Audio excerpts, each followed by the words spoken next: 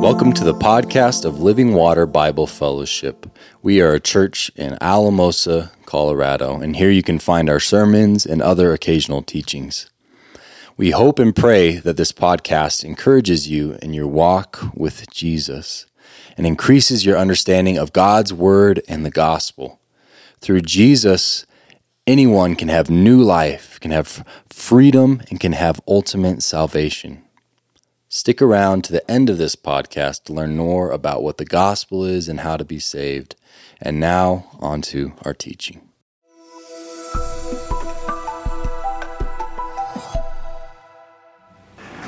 Thank you, worship team, for leading us those songs that allow us to worship our God, to express our heart, to express our love. And Anna, thank you for playing. I know she's been sick today, so it was a gift that we were given by her service.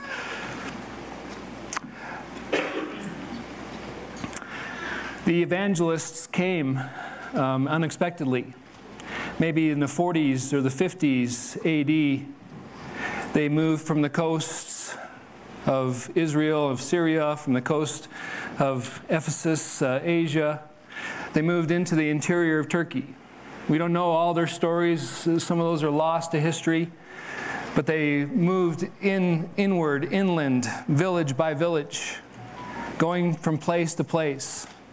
Amazingly and stunningly, over time, they brought a message to the people that lived in darkness for so many centuries. They brought this message again and again, and through simple people, through uneducated people, through people that just heard for themselves from others about Jesus the Christ. They shared in very simple ways, maybe preaching in a synagogue, maybe standing on a street corner selling fish, maybe going to that place of business selling their wares, their goods. They shared again and again, and lo and behold, in places around the world, in the book of Revelation, they went to towns like Ephesus.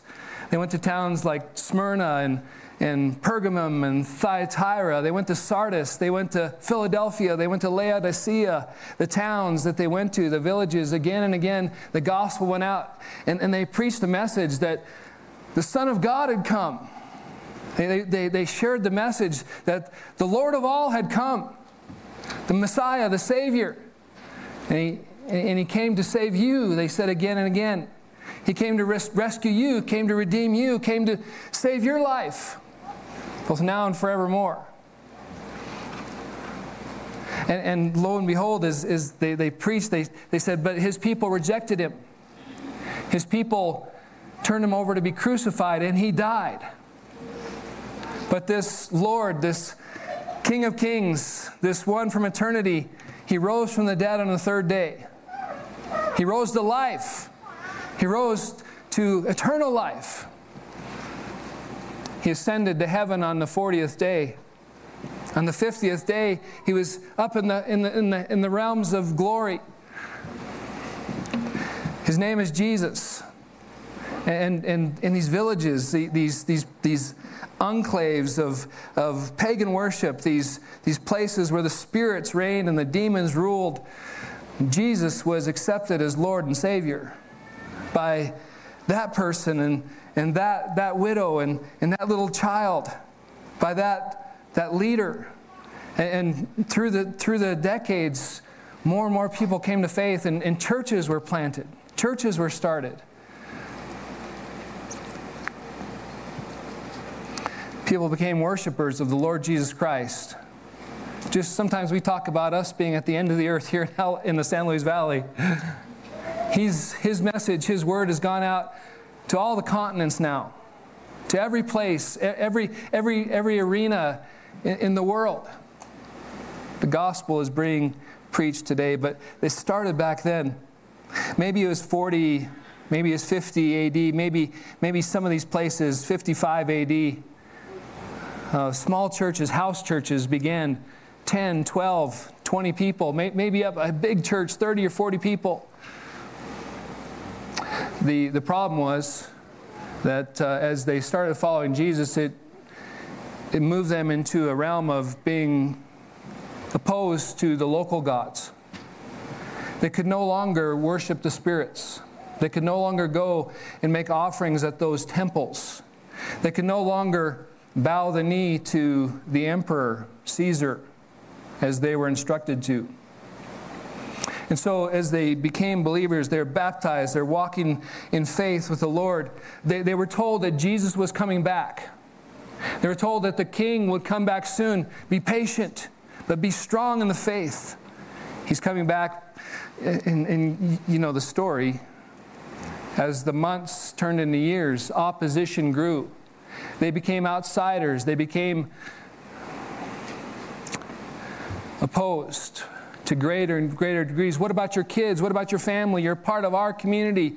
Are you going to follow this Jesus forever? Come back to the old ways. Come back to the truth, as the pagan evangelist would say. Opposition turned into threat. Threat turned into attack. Attack turned into serious persecution. Persecution turned into murder. It cost you to follow Jesus. It cost your kids to follow Jesus. Your family. And you can imagine as the months turned into years and the years turned into decades. Where is Jesus? Jesus, you said you were coming back. Where are you? What are you doing in our world? It seems as if things are going on and the only one who's reigning is the emperor. It seems that as time goes on, the only thing that's happening is that the false gods and the demons are being worshipped. Are we on the right path? Are you coming, Jesus, or not? And so the book of Revelation, the word there is the apocalypse. The unveiling came. By the grace of God, God gave Jesus a message. Jesus gave the Apostle John a message through his angel.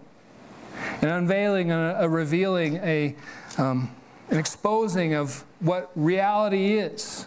What's really transpiring behind the scenes. All we see is worldliness. All we see is wickedness. All we see is false worship. But behind the scenes, there is one who reigns and one who rules. He is the King of Kings. And so the revelation came, the message came. Imagine you're sitting in that little church in Laodicea or that little church in Smyrna. Imagine you're sitting there and you're hearing the reader read about the revelation of Jesus Christ. He says, what soon must take place. And the pictures, the scenes, the images of God Almighty coming. You can see these things happening around you, these terrors, these wars, these troubles, these politics. But there is something you can't see, but you must believe in. That God reigns. God rules. Keep the faith. Do not stop walking in the ways of Jesus. So in the fall, we started studying the book of Revelation. And in the fall, we spent time going through the 7 letters to the 7 churches of Revelation. And they're different churches, they're different settings, they're different circumstance. The same message came through again and again. Be faithful. Conquer. Overcome. Do not give in to the pressures. Do not give in to compromise. Do not make partnerships with evil. Keep walking with me, Jesus said. Keep the faith, even unto death. That message again and again. To those who conquer, to those who overcome, I will give again and again the promises. Jesus has come and He is present with His churches. You can't see it, but He's there, says the book. Walking in your midst. Believe, have faith, trust in Him. And then before Christmas time came, we got into chapter 4. The scenes around the world were of Roman garrisons. The scenes around the world were of soldiers bribing and taking bribes and graft and corruption, of politicians using and abusing the people in their district. The scenes that they saw every day were the rich getting richer and the poor getting poorer. The scenes they saw every day was theft and lies and deceit, people using people for their own ends. And John comes with a vision. Remember, John came with that vision of, there is something you can't see, but let me open up the vision for you. There's a throne. There's a throne in heaven, and around the throne, all the angelic beings worship the one upon the throne. Caesar is not Lord. Caesar is not Savior. The Roman Empire is not all the end. The power, the might. No, there is one upon the throne who reigns. Can you see it? And have you centered your life upon God and His rule and His reign? All of creation has. Why not you? So the message came to them, and they're catching a vision, catching a picture of the future. And then in chapter 5, remember we came to that chapter, and on the right hand of the God who's on the throne is a scroll. The destiny of humanity written in that scroll, the purposes of God in that scroll, the plan of God for the end of the world, for the coming of the kingdom in that scroll. Can you see it? The beleaguered, those who had been suffering for decades. The book of Revelation was written primarily, first of all, to them, to give them a picture of hope, to give them a picture of truth, to give them a picture of the fact that God reigns and He is in control of all history. Will you believe? Will you trust? Will you hold on to Him faithfully to the end, no matter what comes? The scroll is ready to be opened. Please open your Bibles to Revelation chapter 6. Revelation chapter 6.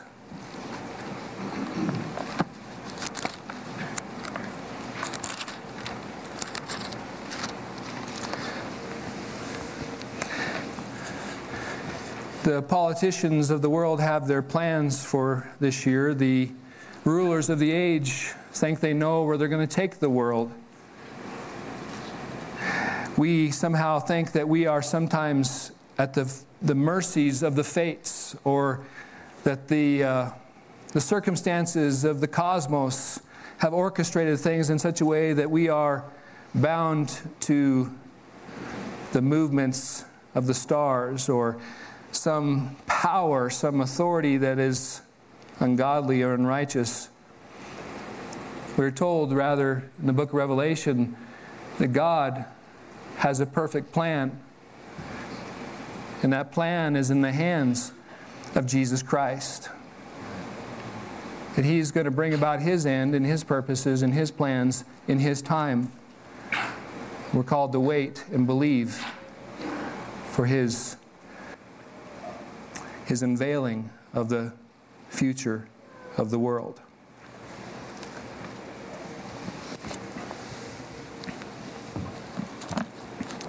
Now I watched when the Lamb opened one of the 7 seals. And I heard one of the 4 living creatures say with a voice like thunder, "Come!" And I looked, and behold, a white horse. And its rider had a bow, and a crown was given to him, and he came out conquering and to conquer. When he opened the 2nd seal, I heard the 2nd living creature say, "Come!" And out came another horse, bright red. Its rider was permitted to take peace from the earth, so that people should slay one another. He was given a great sword.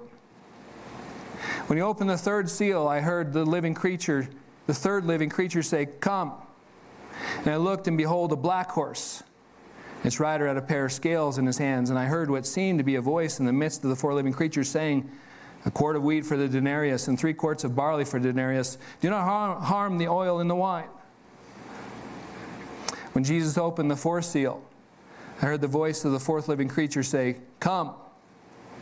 And I looked, and behold, a pale horse.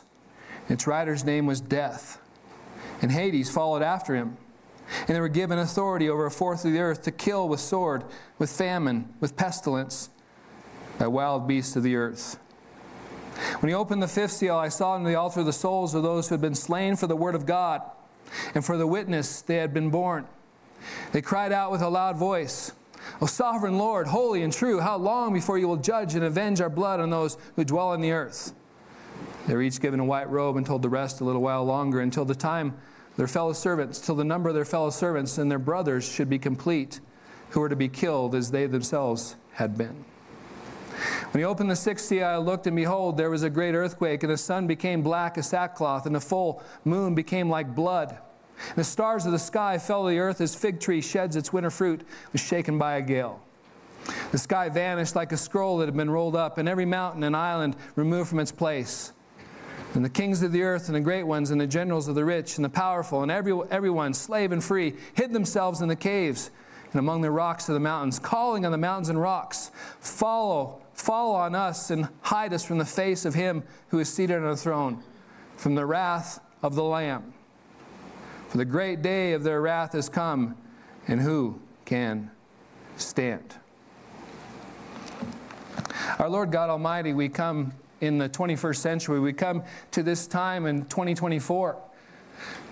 Our Lord God, who made time and who created space and who is above time and beyond space and yet immanent within this world that you've made.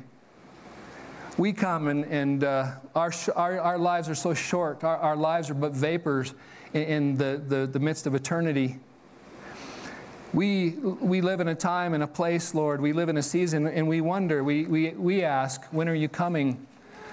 We would like to have you come soon, Lord Jesus. Just as our brethren in the first century, waiting on you, waiting for you to come. When will you come, Lord? How long, Lord, until you bring justice? How long, Lord, until you bring the kingdom upon the earth? Lord, as we hear your word, as we try to understand the meaning of your word and the application of your word, give us grace, Lord. Give us the ability to have faith in you. At the end, show us, Lord, what are we to know, what's hidden, what's to be understood, what's to be lived out. Give us grace to be your servants even today. And give us grace to wait until you come again, Lord Jesus. Bless the reading of this word. Bless the interpretation of this word. Bless the application of this word to our life so that we may follow you even unto the end. Amen. So we have here in the 6th chapter of Revelation the flow of the text, the flow of the story, the unveiling of reality. How do you understand the book? How do you interpret the book? It's a massive undertaking. I can't believe all the time and all the hours I've spent over the several months of our study of Revelation trying to parse out the different ways that it's been interpreted, trying to understand the way that God wants us to understand His Word and believe it and live it out. It's incredibly deep. But here we have, in the flow of the text, in the flow of the revelation, Jesus comes. All right, in chapter 1, he meets with John. In chapters 2 and 3, he comes to these churches, his churches, as Luke said, the people he's bought with his blood. The people that he loves, that he's loved, that he will continue to love as that Abba Father until even the end of the age. He comes to his people and he calls them to faith. He calls them to believe. He calls them to trust. I am indeed coming. I want you to be faithful to the end, to conquer, to overcome the temptation, overcome the sin, overcome the willingness to compromise, to give up your faith. Stay true to me. Live for me. And so he calls the churches. He's calling through the churches, the letters to the churches. He calls us to be faithful continually, to not give in to evil, to not compromise our faith, not add other religious or other religions to our life, false gods, false idols. Don't do it. And so the path that we're showing here is that a scroll is given representing what? Again, we have to make ourselves clear. A symbol, a picture. In chapter 5, verse 1, it says, Then I saw in the right hand of him who was seated on a throne a scroll written on the back and sealed with 7 seals.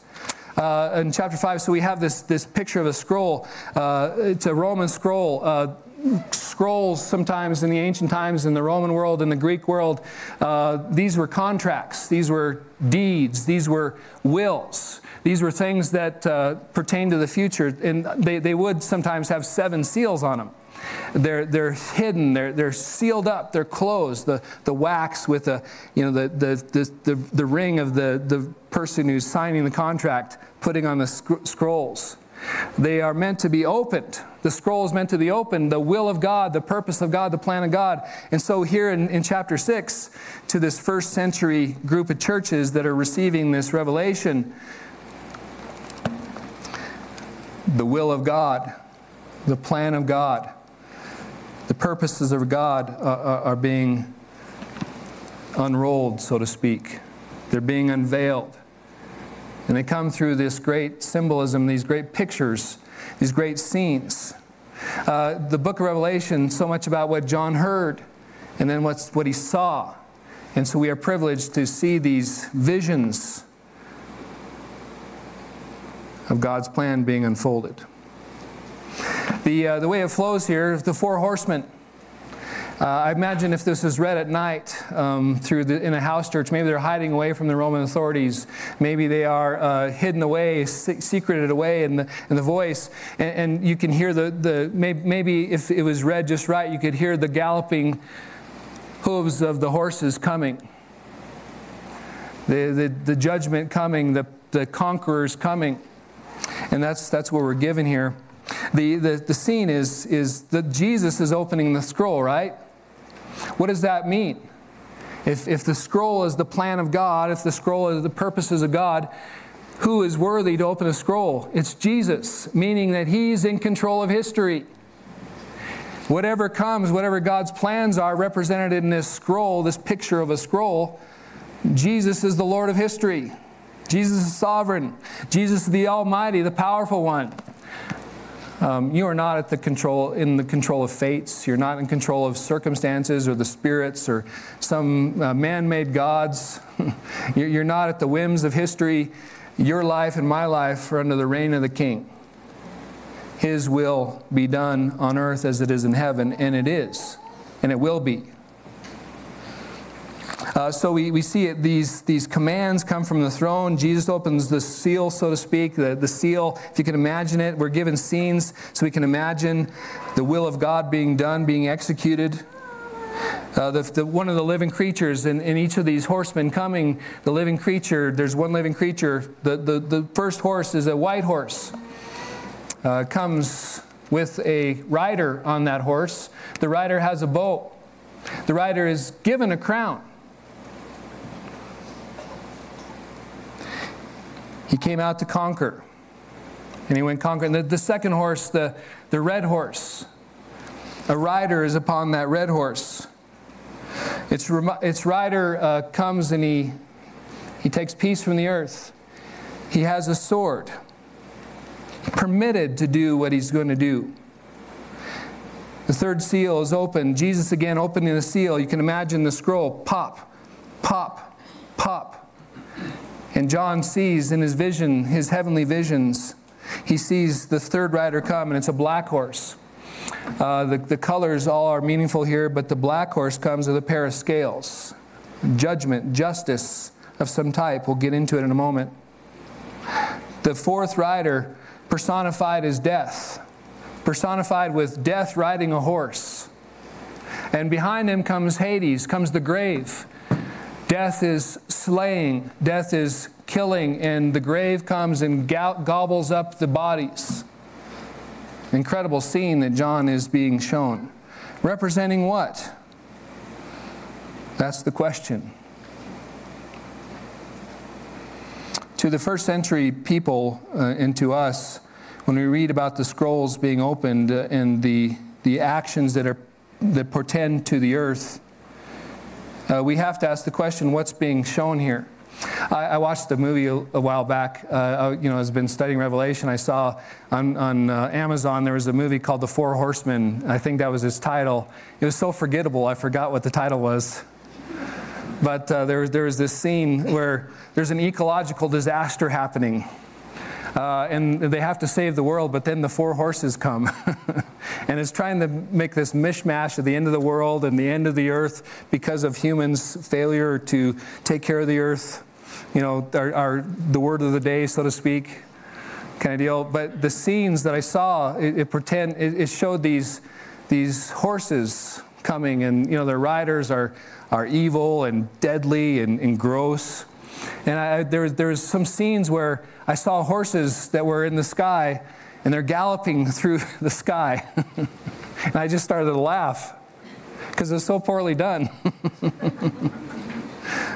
But the symbol there, just as we don't expect right now in heaven that Jesus is walking around as a lion, in heaven right now, Jesus is not walking around as a lamb with a throat slit, bleeding all over the throne.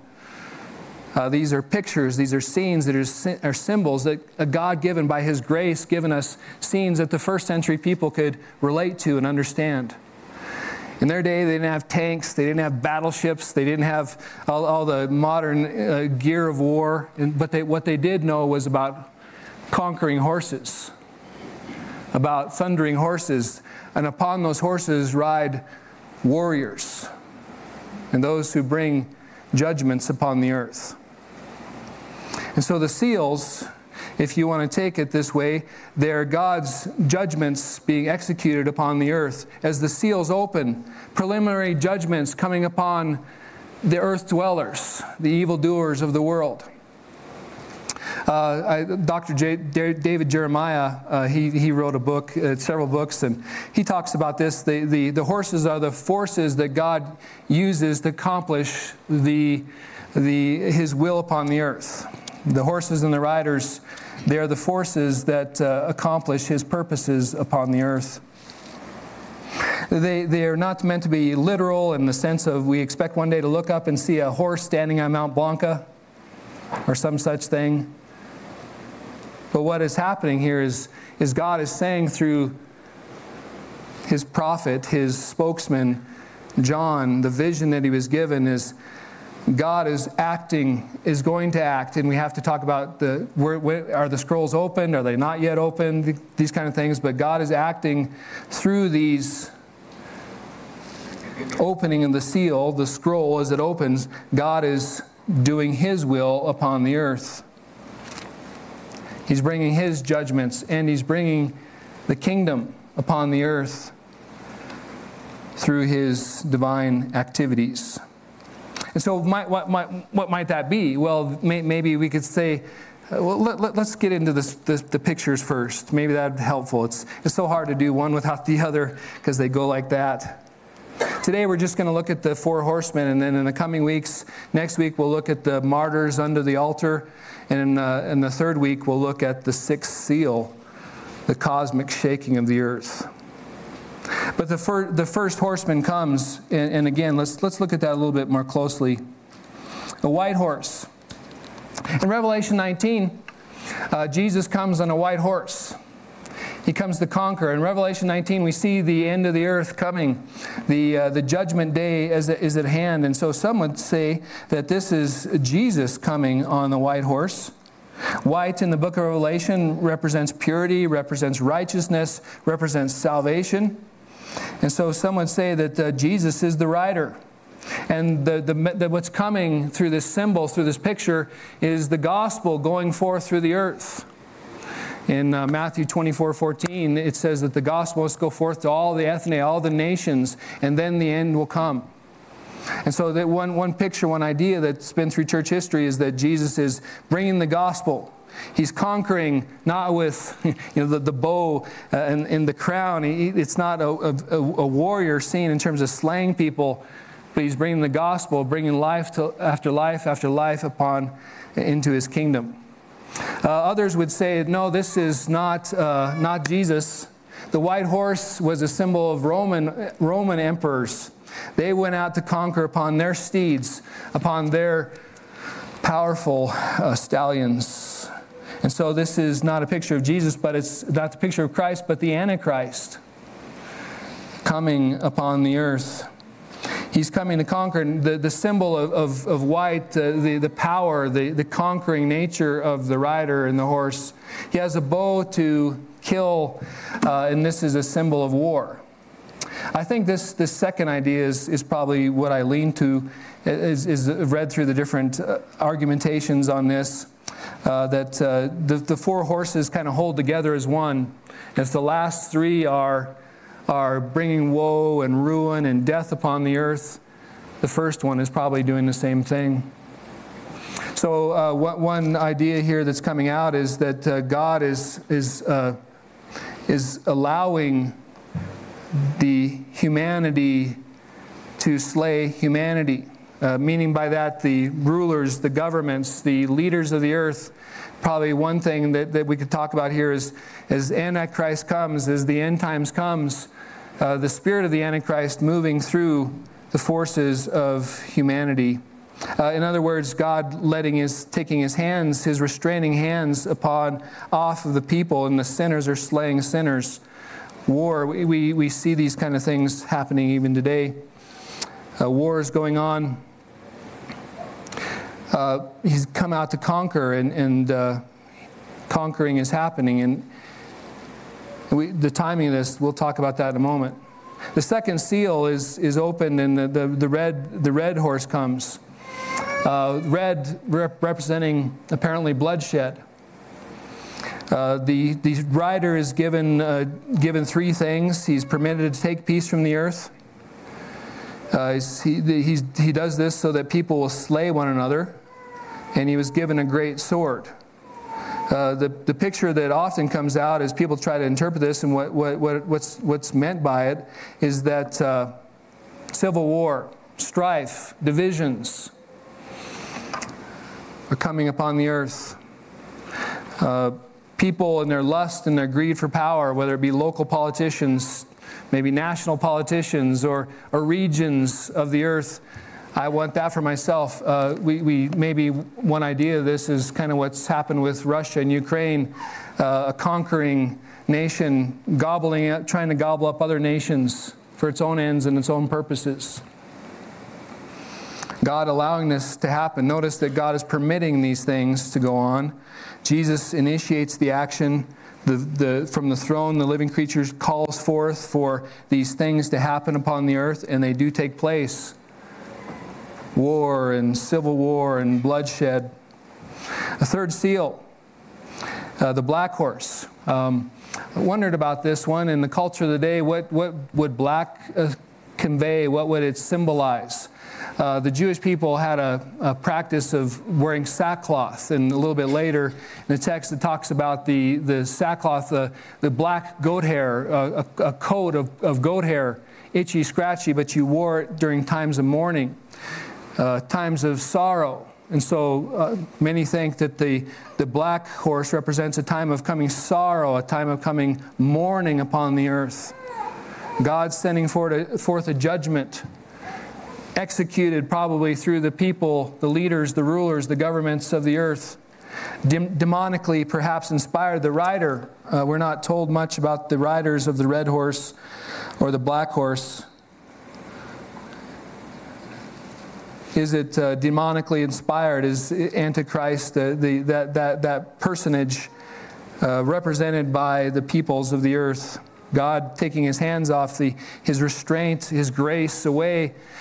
Typical of Romans 1, the wrath of God is being revealed from heaven against all the godlessness and wickedness of men. And in Romans 1, what do we see is God removing his restraining hand, God letting sinners do what sinners do. And so one way to interpret these horses is that God is letting humanity in their wickedness and their evil take its course as a means of judgment upon the earth. The scales, we're not sure exactly what's happening here, but we think what's happening is this is describing a time of famine.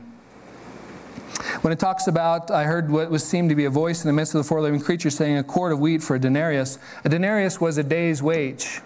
A denarius is what you earn for a full day's work, a 10-hour day out in the field or a 12-hour day out in the field. And so it would buy enough food for one man. Famine wage. Or 3 quarts, a denarius for 3 quarts of barley. It might feed a family for 3 days. Famine wage. People have gone back and tried to look at the economy and said, well, if this is what something costs, the scales, a day's wage is this, and it buys this much barley. That's 10 or 12 times the normal going rate of barley or grain. And so what's being brought upon the earth is famine. is death. And so war and civil war and strife of people slaying each other, murdering each other, intrigue and politics and hatreds.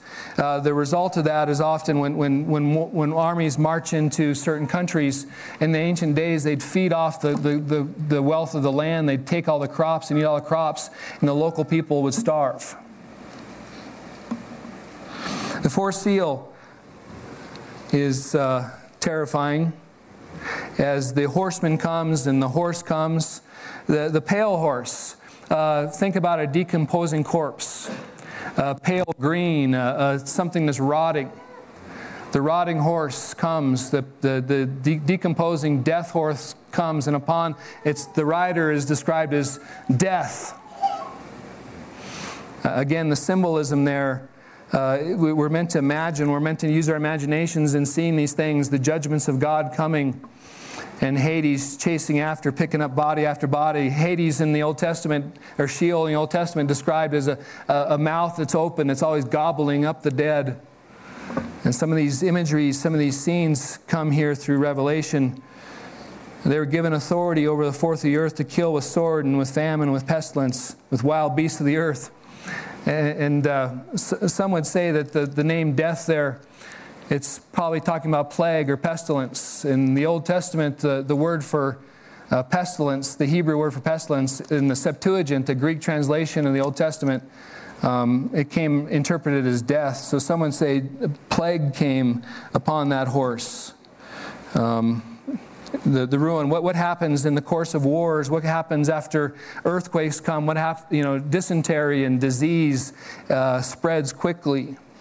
And so, and in the ancient times, when societies were ruined or towns out in the wilderness were ruined, the wild animals could take control. I'm so glad that Colorado's introduced wolves into our state. Maybe next time we'll have grizzly bears in South Fork. It'll be great. But we have here this scene that keeps coming at us about the judgments of God.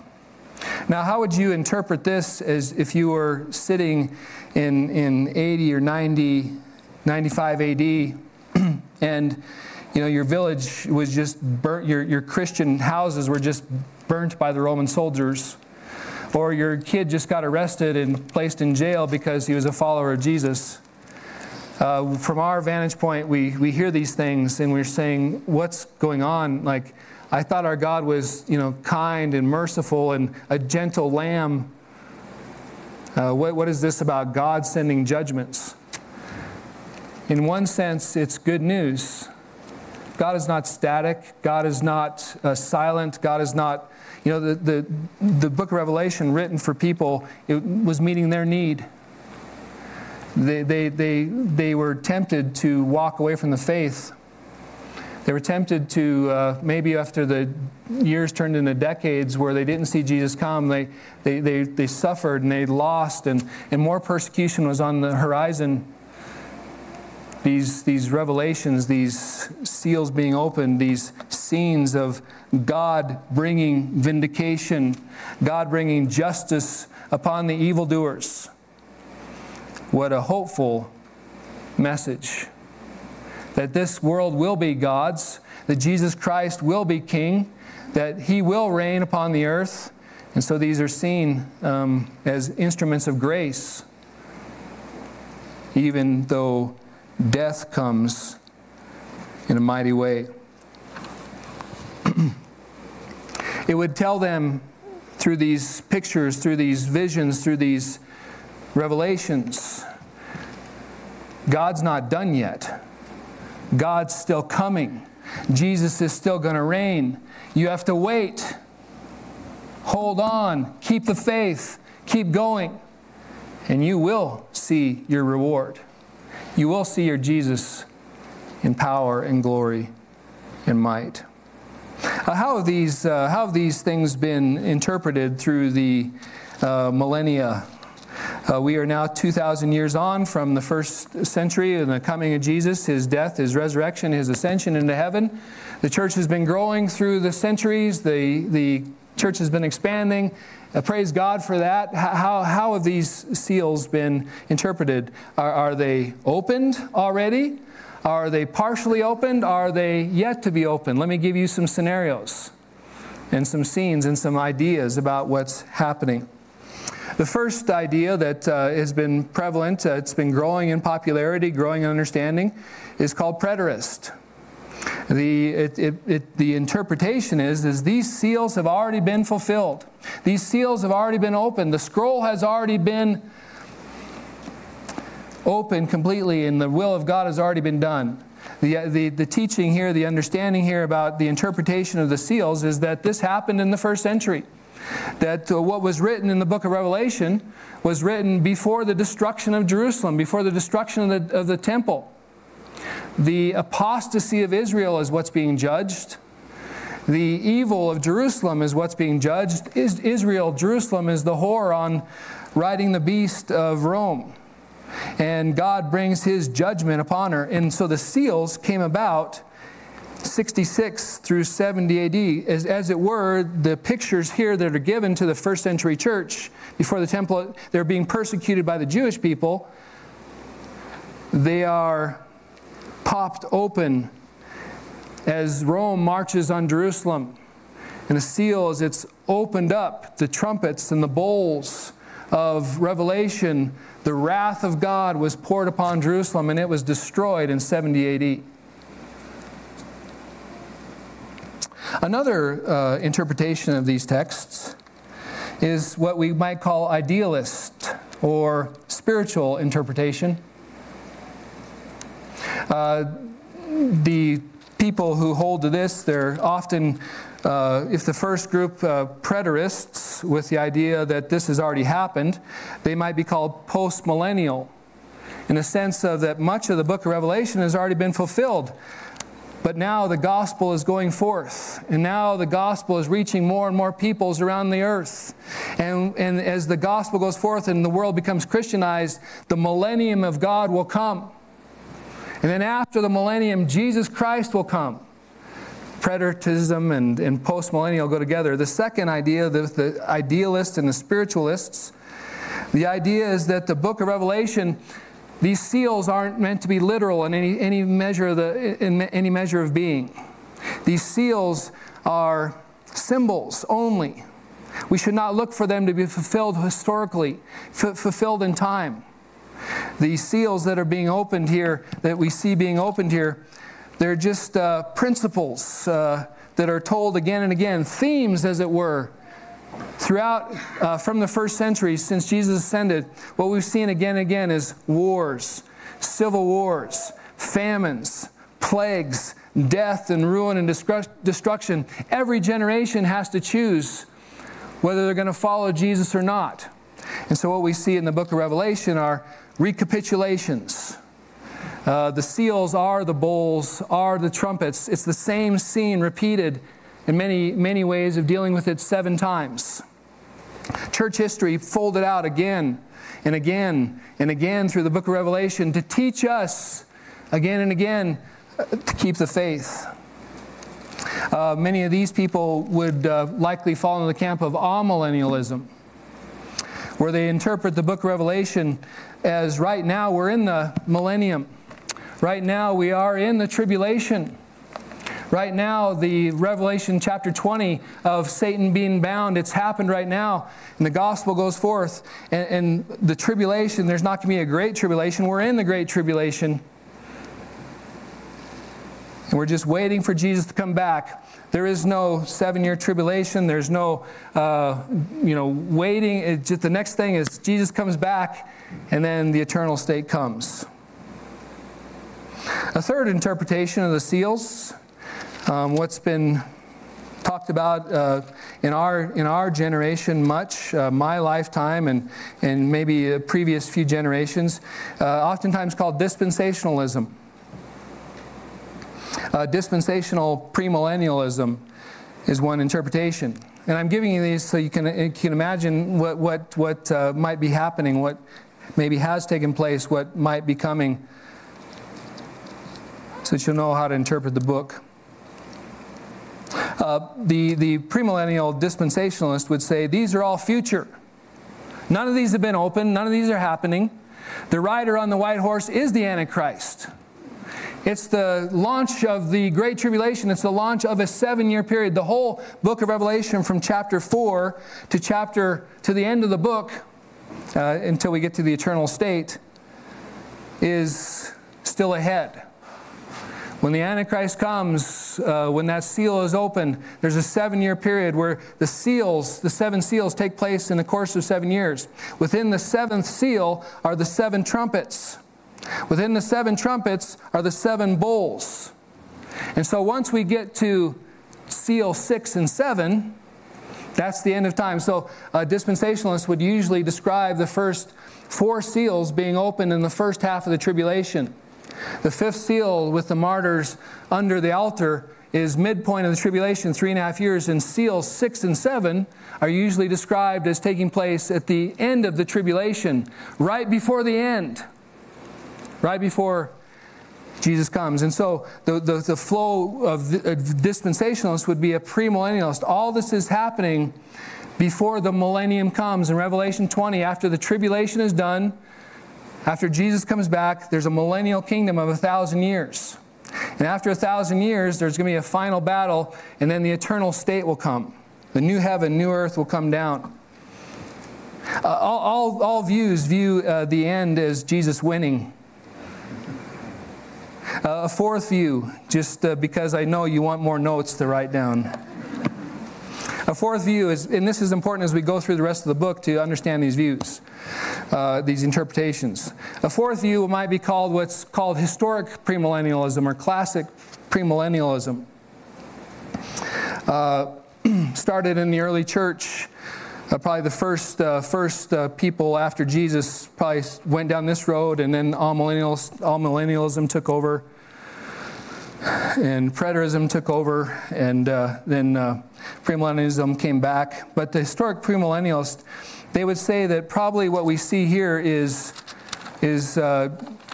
in these seals is akin to the Sermon on the Mount, not the Sermon on the Mount, the Olivet Discourse in chapter 24, the beginning of birth pains. And let me just read that. This Olivet Discourse plays out in all these different views in different ways, but chapter 24, verse 6.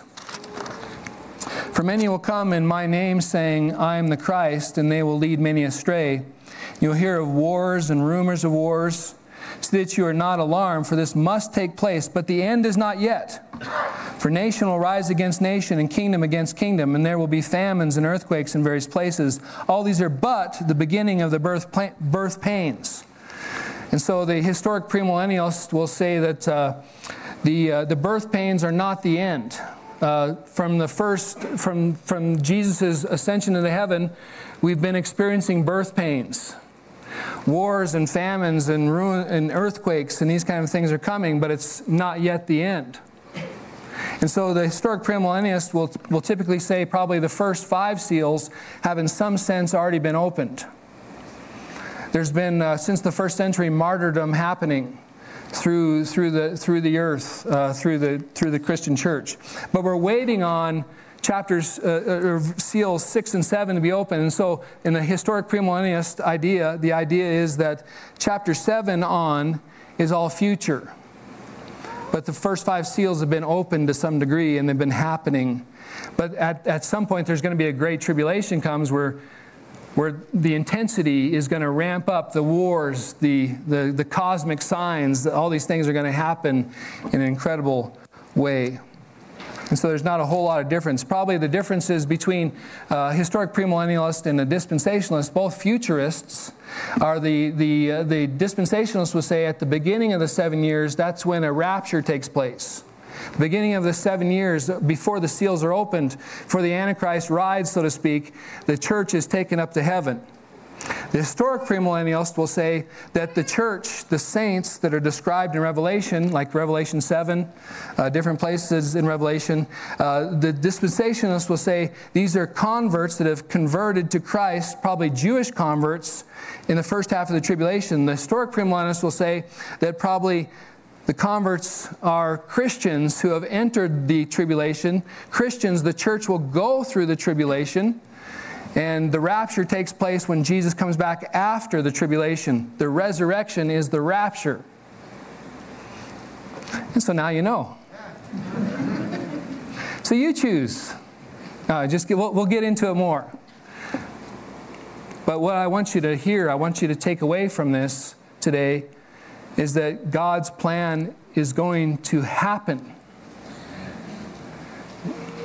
You feel sometimes like you're at the mercy of the government, or you feel sometimes like you're at the mercy of circumstances, or at the mercy of evil people. You're not. The world is not. The world is in the hands of God, and however His plan plays out, it's going to be good. It's going to be perfect. It's going to be right. It's going to be just. And you can live in hope. Because God reigns, and our God is good, and our God is holy, and our God is righteous, and our God is love. And if you are His people, He's got you firmly in His grip. And no matter what comes, rapture or tribulation, He's going through it with you. And you're safe in His hands. So stay faithful. No matter what comes, stay faithful to the end. No matter what happens. One day you will see the King. And we will be able to worship Him forever and ever in His kingdom come. Boy, look at the time. Would you please stand? That's a good place to end this sermon. Heavenly Father, we would like you to come now, Jesus. We'd like you to come today, Jesus. If that be your will, may it be done. We'd like you to bring your kingdom upon the earth now. But Lord, if you tarry, if it's not yet according to your perfect timing, give us the grace to trust you. Give us the grace to believe you. Give us the grace to wait for you. Give us the hope that you rule no matter what. And Lord, whether we die and we go to meet you, Lord, whether you come and we rise and meet you in the air, Lord, we're happy about our future. And we rejoice today that we have an inheritance in heaven with our Father in heaven forever and ever. Be blessed, Lord, by us as we continue to serve you, faithfully living for you, even to the end. Send us out now as your church to do your will. In Jesus' name we pray. Amen. Thank you so much for listening. The gospel according to the Bible is that Jesus Christ, who was and is the eternal God, took on human flesh, was born of a virgin, died for our sins on the cross, and rose from the dead 3 days later. He then ascended to the Father's right hand, where He sits making intercession for His people, and right now He is establishing the kingdom of God on earth. You can enter into a saving relationship with God by repenting of your sins and placing your full trust in Jesus' life, His death and resurrection on your behalf. In Christ, you will find forgiveness, acceptance, freedom, peace, hope, and a future. If you would like more information about Christianity or Living Water Bible Fellowship, visit our website at livingwateralamosa.org. God bless.